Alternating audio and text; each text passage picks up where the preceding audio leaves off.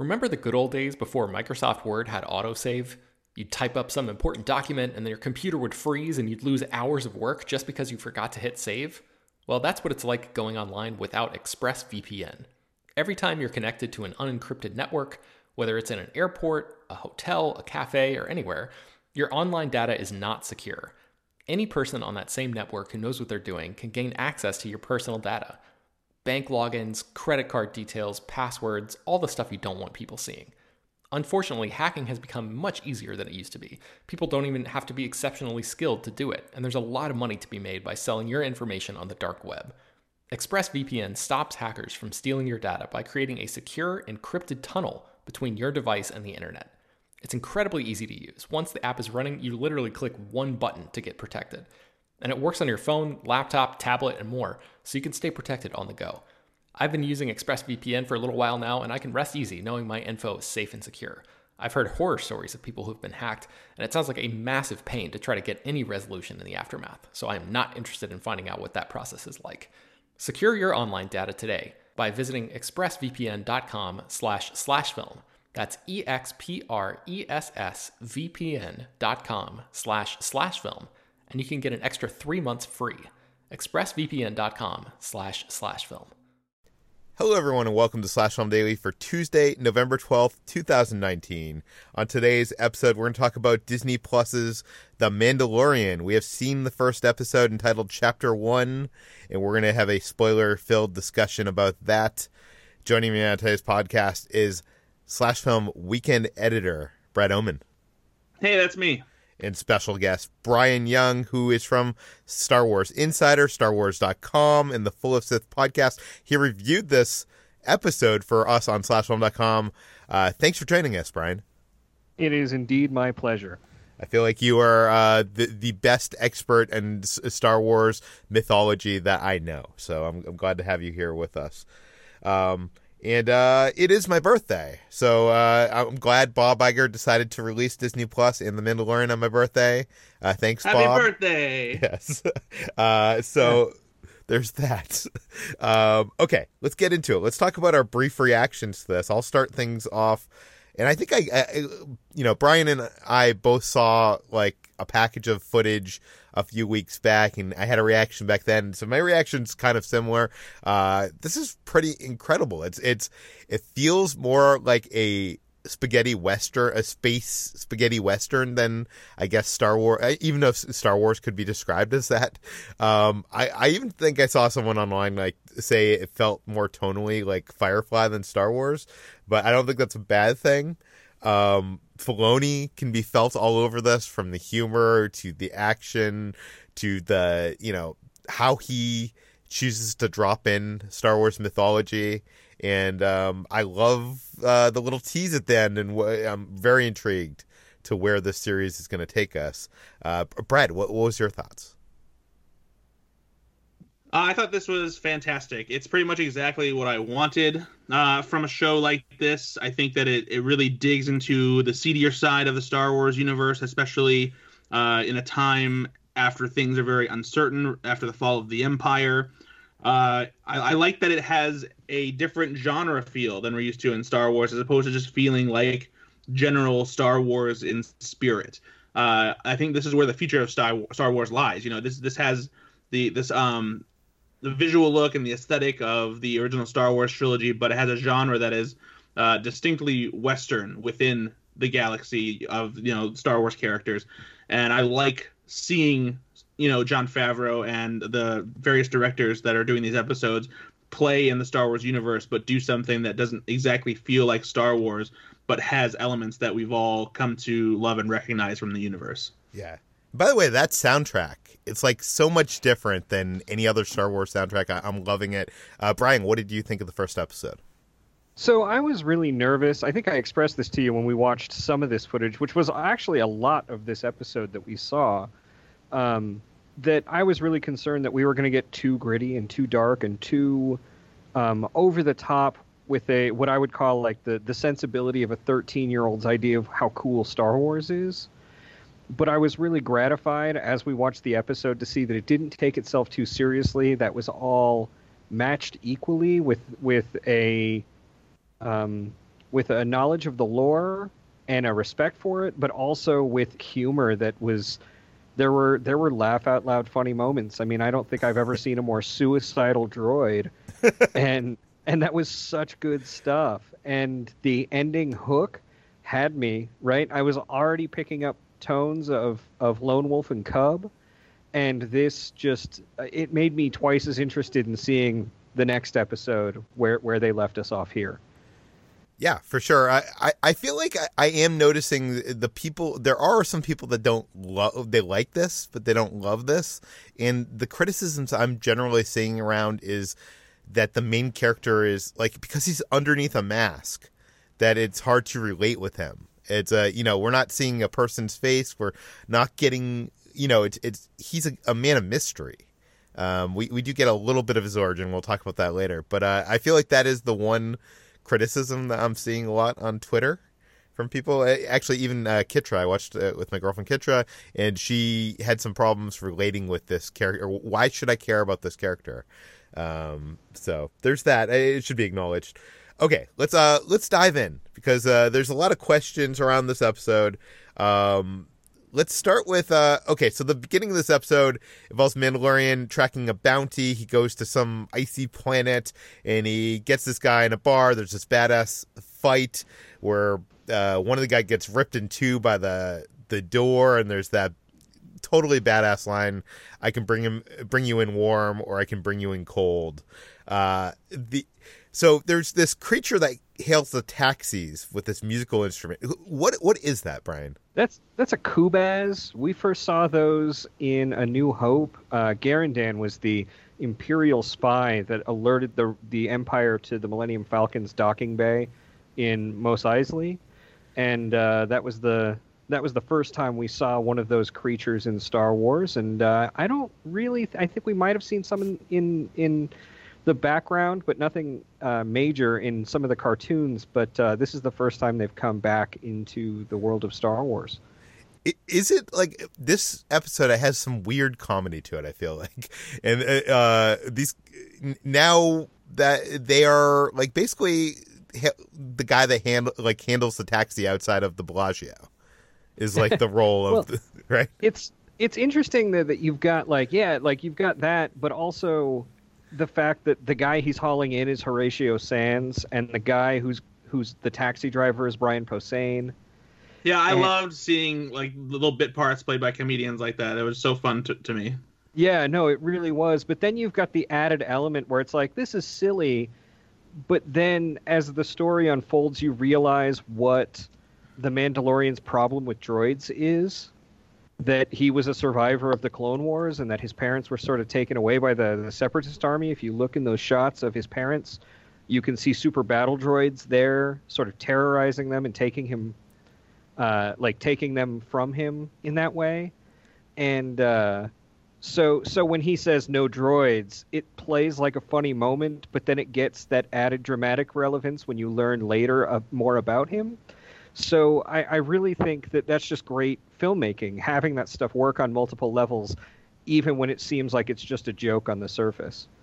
Yeah, I actually was going to ask you about the droid. Why did he not trust droids? Because the first car speeder that's called, is piloted by a droid, and he didn't want to get into it. I did not pick up on that later on, so I'm curious to hear what else you picked up on in that scene, but we'll get to that.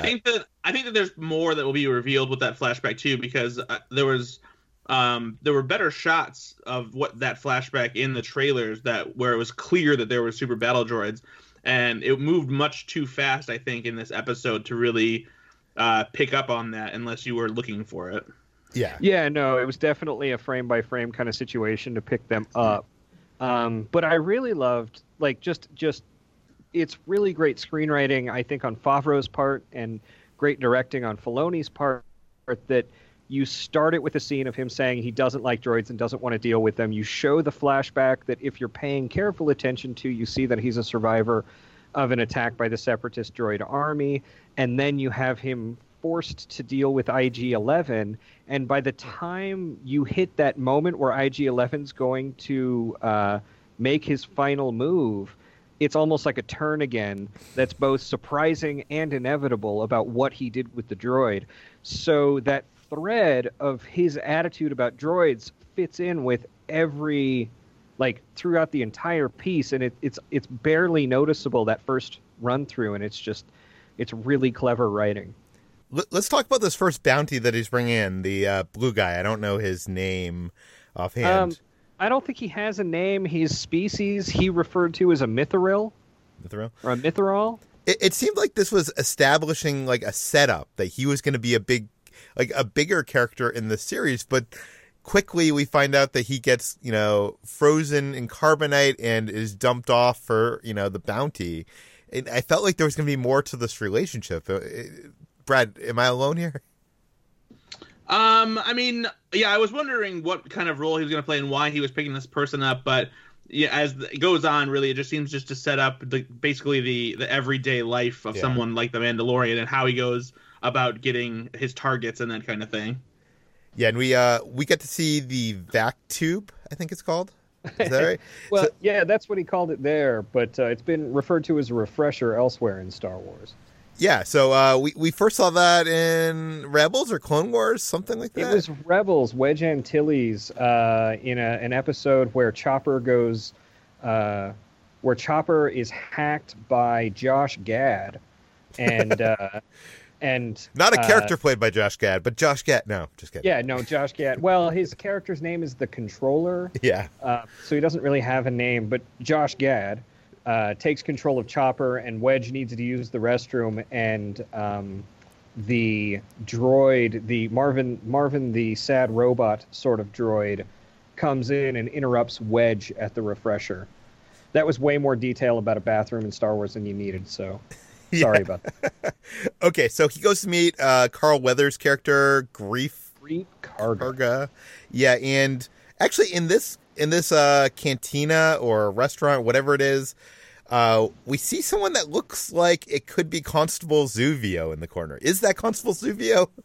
I would doubt it's Constable Zuvio, but it did look like a Q-Zo, which is the species, and they had a similar helmet. Interesting thing about that species, Q-Zos were named after the Master Swordsman character in Seven Samurai. Oh, I did not know that. That's what you got me here for. Yeah. Okay. So Carl Weathers offers him Imperial credits. Imperial credits are not worth what they used to be. He gets calamari money instead, and Weathers basically offers him this job that is off books, that doesn't have a puck, and it's high paying bounty. We see the Mandalorian go through the marketplace. We see some Jawas and some Star Wars stuff, and Mandalorian knocks on this door, and there's this iDroid thing that comes out that that's like the same thing that was in Jabba's palace, I think, right? Yeah, he has the same dialogue, and I wouldn't even be surprised if it was the same recordings either. Yeah, so he goes in there, and instantly we see that there's some stormtroopers. So they're guarding. Don't forget the Gonk droid, though. There's a Gonk droid. Gonk droid. Yes, I love the Gonk droid. Although the Gonk droid does look like it's been upgraded a bit, because it seemed like it had like a transparent shell on its head instead of the usual just box droid style. Good call. Yeah, I did notice that. But the next thing we see is a bunch of stormtroopers guarding Werner Herzog's character. My question to you, Brad, are these stormtroopers that have been, the remnants of the Empire collapsing, or are these like guards that have just salvaged, stormtrooper gear? That's a good question. I would be willing to bet that they are probably real stormtroopers who, in the fall of the Empire, are just trying to find whatever jobs they can, doing, protection for people, becoming bodyguards or anything. But it could stand to reason that there are also just people who have salvaged stormtrooper armor. I hadn't thought of that. I just initially thought that they were just stormtroopers misplaced, doing anything they can to survive. I mean, the armor is pretty worn and beat up. Could this mean that Werner Herzog has ties to the Empire? I'd be willing to bet that more so he's just hired these people as hired guns as his bodyguards. He seems like the kind of person who maybe does that, but he does have that medallion that has the Galactic Empire, the Imperial symbol on it. So, it's and he does appear to be at least working with somebody who may have ties to the Empire. Yeah, like at that second, a guy named Dr. Pershing comes out, and there's a little bit of a scuffle. What do you make of this, Brian? Dr. Pershing has a uniform that's vaguely similar in style to Imperial science officers that we saw in Rogue One, and with Mads Mikkelsen's character. And I do think these are all people who, if they're not, I mean, there is no Empire, but they're people who were there with the Empire. I mean, Herzog's mysterious, nameless character hands him a brick of Beskar steel stamped with an Imperial logo in it that was from what they refer to as the Great Purge. And by the way, that seems like so remnant of like the Nazis stamping their logos in gold bars. It's such a cool touch. And it brings a lot of, that in particular brings a lot of really high emotion if you remember all the stuff with the Mandalorians in Rebels and how they were treated and subjugated and almost, killed in a genocide by the Empire. The Mandalorians have had it really rough over the last 25 years in galactic history.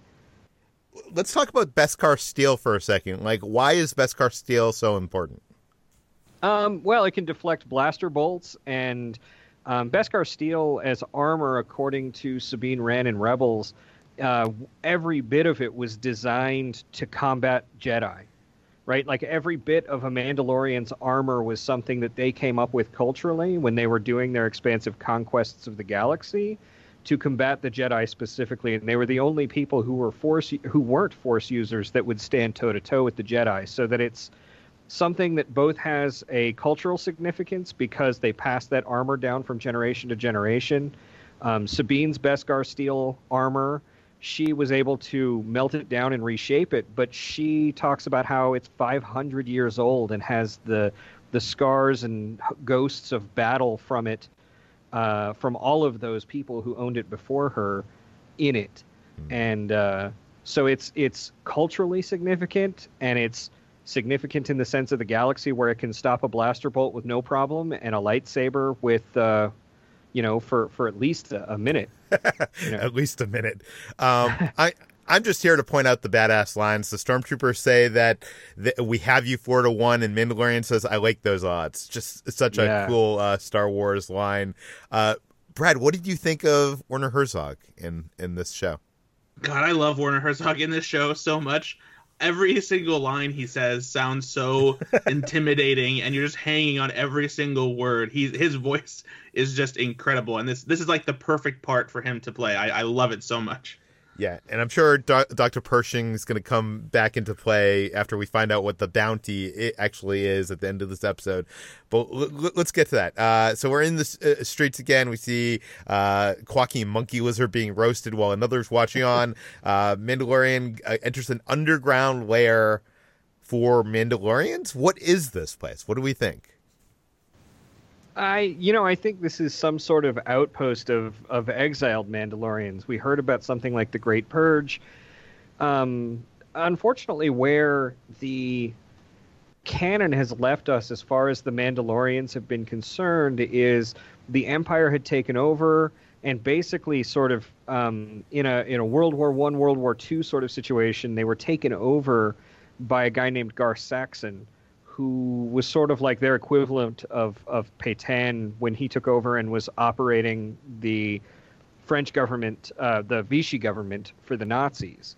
And so he was basically an imperial stooge, this Gar Saxon character, and he didn't get dealt with until just before the events of Rogue One on the show Rebels. And then at that point, they restored power, at least culturally, to Katie Sackhoff's character, Bo-Katan, but that was the last thing we saw, is that they were still struggling from overcoming the Empire, and we haven't seen anything about them in the canon so far, or since then. So this could be some exiled group that still hasn't been able to come back because of the war, or maybe something worse happened to Mandalore. We just don't know. I like that there's other Mandalorians in the show. For some reason, a show called The Mandalorian, I thought he was going to be the only one that we'd see for a while. So it's very cool. Same. There's a woman Mandalorian who has like a helmet made out of, it looks like a golden metal and has horns, and she's using the steel to create a shoulder pad for the Mandalorian. Yeah. Who is this? Do we know anything about her? The only thing we know about her is that her name, she's played by an actress named Emily Swallow. The only guess I can make, aside from the fact that she's sort of a Mandalorian blacksmith, is that the only other character we've seen with horns on their helmet was Gar Saxon, and that was when he was working for Maul, when Maul was nominally in charge of Mandalore. So, in the canon, that's really the only other time we've seen horns like that on a Mando helmet, and I don't know if that's going to tie back to Maul or tie back to Gar Saxon's group of Mandos, and that was something that was interesting. I haven't heard the term signet that she uses. Yeah, I was going to ask you that because she asked him, has your signet been revealed? Like, what do we think that means? I think that means something like that would lead him to know who his house or his clan is, and because he's what they call a foundling, an orphan, and I think that the revelation of that is probably going to factor in the show significantly and maybe tie back to some of these other issues of the Mandos, but yeah, I think that's what that signet is meant to imply. We also hear that the leftover Beskar steel will go to the foundlings. So I'm wondering, like, Brad, what do you make of this? Are all the Mandalorian like orphans? Like, what is this? It doesn't sound like they all are, because Mando kind of goes out of his way, to say that, to mention the fact that he was a foundling and he likes helping any way they can. But it does seem like that maybe the Mandalorians have become kind of a place where orphans can possibly go to make it easier to survive, or something like that. Like that, maybe they almost like an orphanage that teaches them how to take care of themselves. Do you think over this series we're going to see the Mandalorian slowly build up his armor into all Beskar steel? I thought that's what this implied. Yeah. I feel like, I mean, depending on how this job goes too, that could turn out to be a lot easier, since he's supposed to get a whole container shipment of it, right? Yeah. I have a feeling, Brad, he's not going to get that container of Beskar steel, but we'll see. Yeah, my guess is that's going to go south. Yeah. Okay, so he flies to this mountainous desert planet. Some alien creatures attack. They're called blurgs. Have we seen them before, Brian? We have. So blurgs were mounts used by Cham Syndulla and the Free Ryloth movement on Ryloth. I feel like a giant nerd right now. Because I'm like... What part of Star Wars canon is that from? That's from Rebels. Okay. So we've seen them in Rebels. I don't think this planet is Ryloth, however, but I really, really, really loved the look of how it looked like it was a cracked sort of salt bed zoomed up 1,000 times 1,000 that they were running across. It was so cool looking. I really love this battle between him and the creatures. Like, the creatures look... This show looks so big budget. It looks so... Like, those creatures look better than anything I've seen, I think, on a television show. Yeah, I don't know if they did part of it practical and then just used CG to kind of, like, touch it up a little bit. But there were shots when they looked like they were real practical creatures, that maybe there was somebody, like, inside something controlling them. I want to see a behind the scenes of this. But okay, moving on. An Ugnaught played by Nick Nolte. Yes. Basically comes to the save. He tranks them, and it's funny seeing Nick Nolte under all that makeup. And he basically says he's gonna help him out because he has never met a Mandalorian before, and he trains him how to ride. He needs to ride an Ugnaught to get to where he needs to go. I mean, well, not an Ugnaught, a Blurg. No. Yeah, he needs to ride a Blurg to get where he needs to go. So he's riding an Ugnaught is a totally different show. That would be funny. That would be hilarious. And so he teaches him to ride the Blurg, and it's kind of like there's this musical score that almost feels like a Rocky movie, but set in the Star Wars universe. I'm really digging it. And there's a quick mention here when the Mandalorian does it, like, is like, fuck this, I'm not going to ride a blurg, where he's like, your ancestors rode the great mythosaur. I think you could ride a blurg. So that is the kind of awesome drop of Star Wars canon that I love from Dave Filoni. What is a mythosaur? So, the skull emblem that everyone associates with Boba Fett, that was in the original sort of canon or the expanded universe canon known as a mythosaur, and that was a mythosaur skull. During the Legends reboot, that was sort of erased, and no one quite knew what they were called, and no one sort of acknowledged that they might be mythosaurs, but they were beasts on Mandalore that the Mandalorians had tamed. And getting them back in canon, I think, made a lot of people, will make a lot of people happy. Yeah. Because, we haven't had a name for it. We weren't sure what to call it because there hadn't been any canon reference. And this is just a good thing. Okay, so we're explaining there'll be no peace on this planet until these people that have occupied the space are gone. So basically, he's helping him.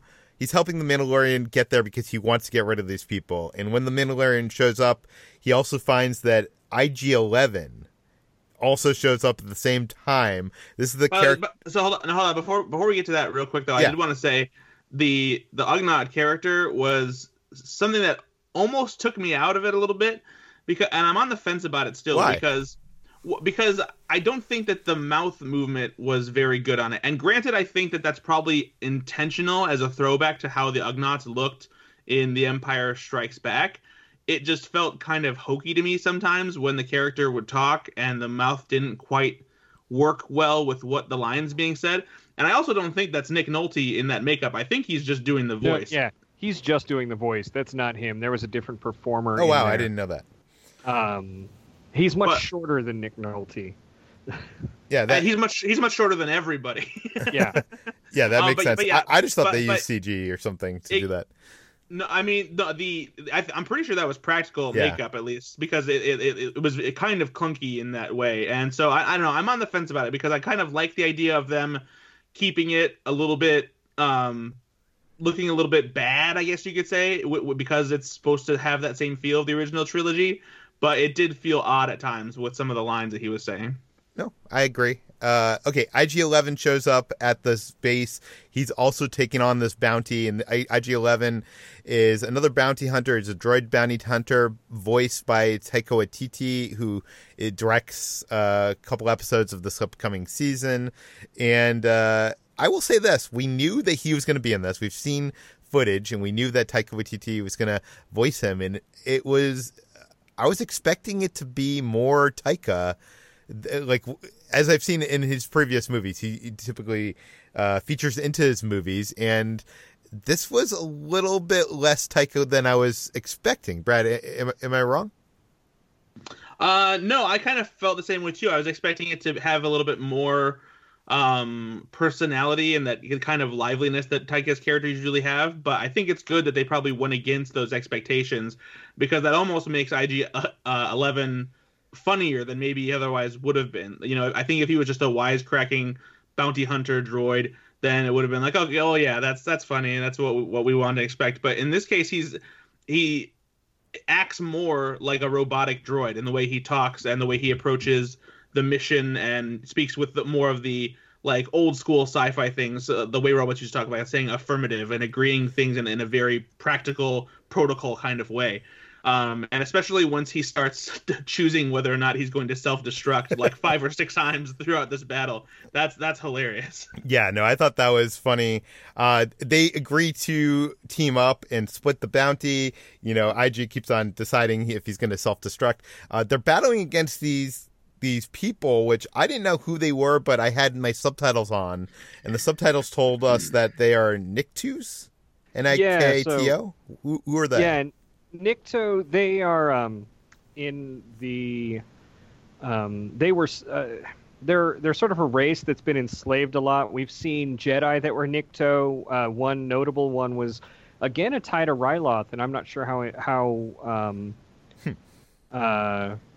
how much that actually connects, but the Jedi Master, I'm a gonna die, or I'm a gonna gun D or something like that. But it was basically I'm gonna die. He served at the Battle of Ryloth in the Clone Wars, and then the Nikto were enslaved in Jabba's palace. And in the novel Bloodline, one of them, Rin Riven D, which was an underworld sort of mob boss. He was the one who let Princess Leia know that she was, or General or Senator Organa at that point, that she was revered among the Nikto people as the Hutt Slayer, because recordings of her choking Jabba had spread amongst their people. Okay, so eventually Mando gets the Gatling gun, which is this fun sequence of him taking out the Nikto, and they shoot their way through the door. They sense a life form. It's in the small pod. They open the pod, and it is a baby, even though they were told they were after someone that was 50 years old. IG-11 speculates that species age differently. Perhaps it could live many centuries. As we know, this is a baby of like the same species that Yoda is. We don't actually know the name of that species, but we do know Yoda died. He was over 900 years old. So, they live a very long time. And it's interesting here because this is one of the first rumors I had ever heard about The Mandalorian, like a year ago. I heard this was a story about a bounty hunter who goes in search for a bounty and finds out that it's a child and decides not to return the bounty. But I did not know it was a Yoda creature. It should also be noted that Making Star Wars reported, I think a couple weeks back, that George Lucas contributed to The Mandalorian by providing some details on Yoda's species, including a name. And George Lucas has always been kind of very cagey on giving any details on Yoda's species. Even though, like, some people think there's a species in the prequels called the Linux, I think.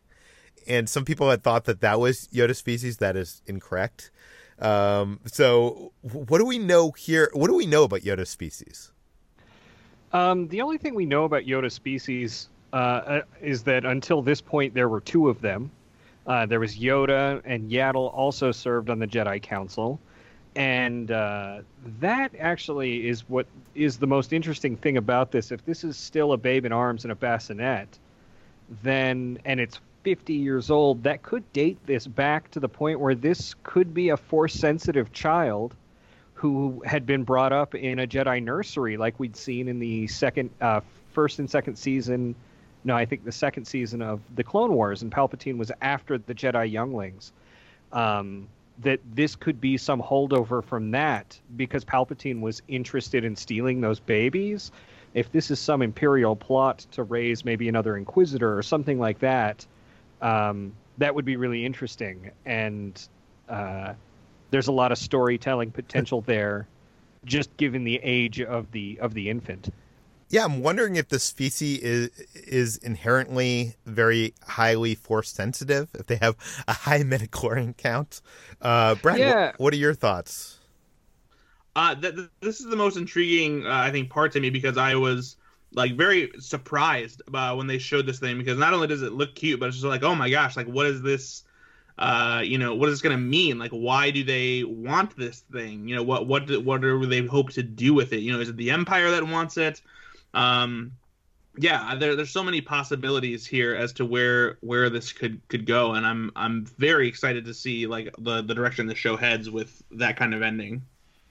Yeah, it's very intriguing. We did mention on this podcast before that they refused to show this whole episode, the critics, because they said there was a big spoiler that they didn't want out there.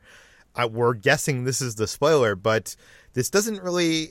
I don't think this ties in a major way yet to the larger Star Wars canon.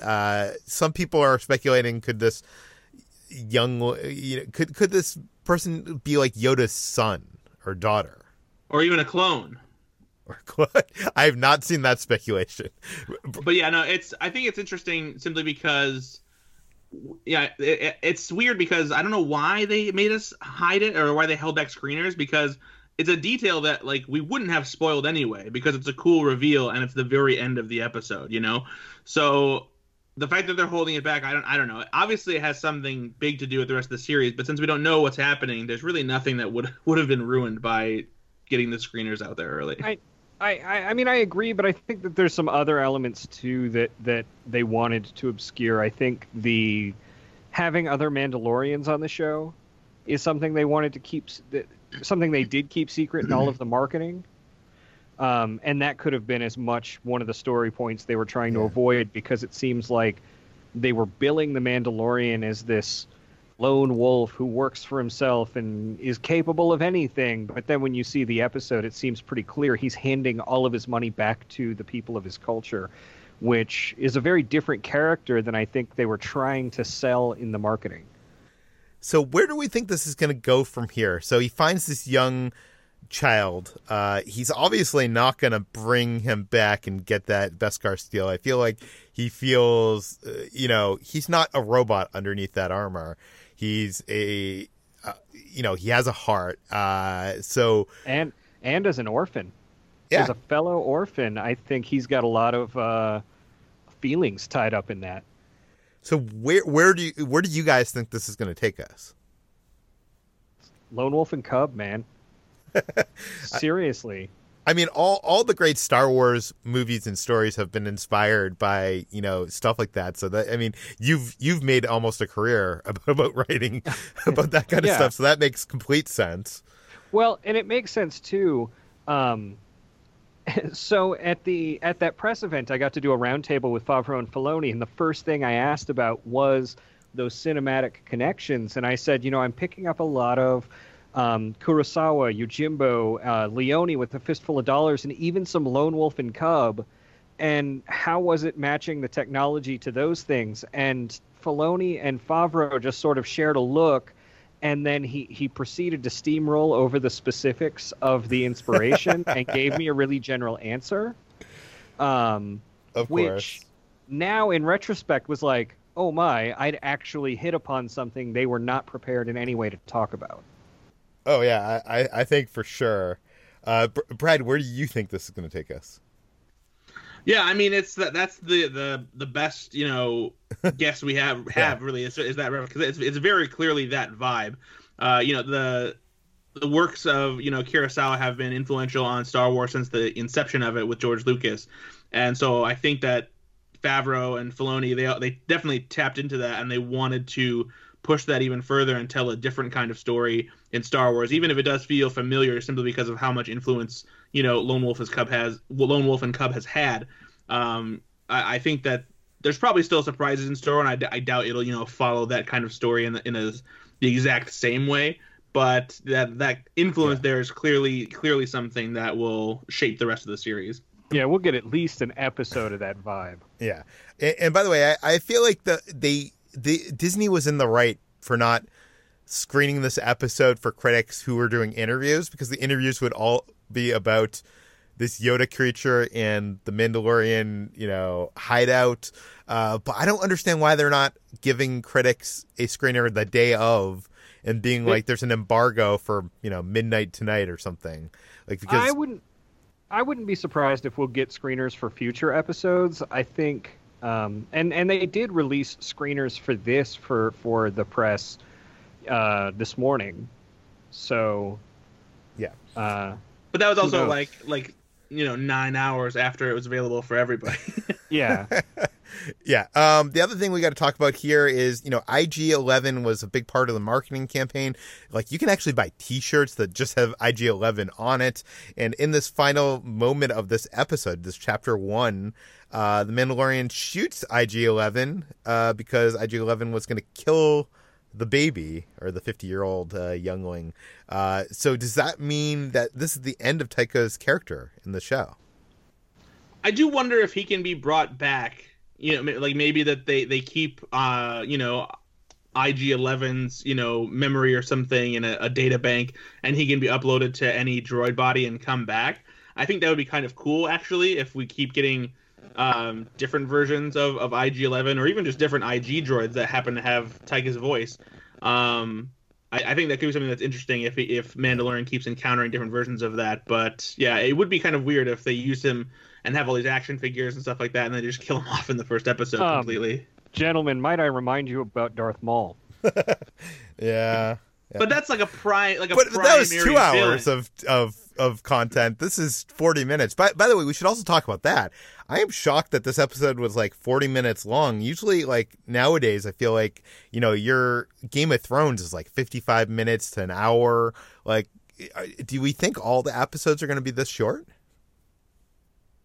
I don't know. I think Disney Plus is going to let them tell the stories in the length of time that they have. And I feel like that's something they talked about at the press conference we were at, is that like they were able to fit the length to the story without having to cut for commercial breaks and stress out about things. And I think we're going to see that more and more generally, as streaming is the way we're going to see these shows at first, that they're going to do the story, they're going to cut it right, even though the scripts might be the same amount of pages, the minutes, the runtime is going to fluctuate. I know we're going long. Brian, do you have a few more minutes to talk with us? Yeah. Okay. I want to talk about the framing, because this episode begins with a new Star Wars brand opening. This looks kind of like how Marvel opens with the Marvel Studios like intro. This seems like a new thing. Probably won't see it on episode 9, I'm assuming, but we might see it on future Star Wars movies and shows. And this shows us helmets, shows us Vader, shows us BB-8, 3PO, Kylo, R2, an X-Wing helmet, Stormtrooper, old and new, and then the Mandalorian fat helmet. What do you guys think about this? Like, I love that Star Wars is finally getting kind of like a brand logo, kind of like the Marvel franchise has, but I'm not sure if helmets and like the colors of lightsabers reflecting off them is the way to go. I mean, it's something that they needed to come up with some branding, and who knows how long this lasts. I wasn't necessarily put off by it, but I was more excited to watch The Mandalorian than I was to critique the opening logo. Yeah. Brad, any thoughts on the opening? Yeah, I mean, it's fine. I don't really know what else you would do to make it that much cooler. Show moments like from throughout the franchise history, kind of like Marvel does in a way. I don't know. I guess they probably didn't want to directly copy that either, But like, yeah, I don't know. I feel like the Lucasfilm logo itself is enough, and like whenever anyone sees the Lucasfilm logo show up before something, they're like, oh, we're about to get something Star Wars or something that I don't care about. Yeah. The other thing I wanted to talk about is the end credits, because the end credits have this like amazing bit of concept art from the episode. I hope they have new concept art for each end credit scene, because it was so beautiful. Yeah, no, I really loved that, and it really highlighted the Göransson score, which I was going to sit there and just sort of enjoy the score no matter what, but having that really cool concept art was rad. And speaking of the score really quickly, like I really loved how it felt. Yeah, there were those moments of Rocky, but it felt like Göransson was told, give me what it would sound like if Ennio Morricone had been tasked with filling a galaxy far, far away, but with more electronic instruments than just his normal orchestra. For sure. I love that score, and I've seen that's the other bit of criticism I see online. Some people are turned off by this score a little bit, because I feel like it's so far away from John Williams and the traditional Star Wars score.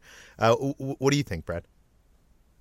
No, I love the score, and I actually think that it lines right in with the spirit of the series, at least from this first episode, is that it's something that feels like Star Wars, but also is starting to branch out into its own thing. And there are themes here that are remnant of Star Wars, and the orchestral arrangements that John Williams and Michael Giacchino have composed.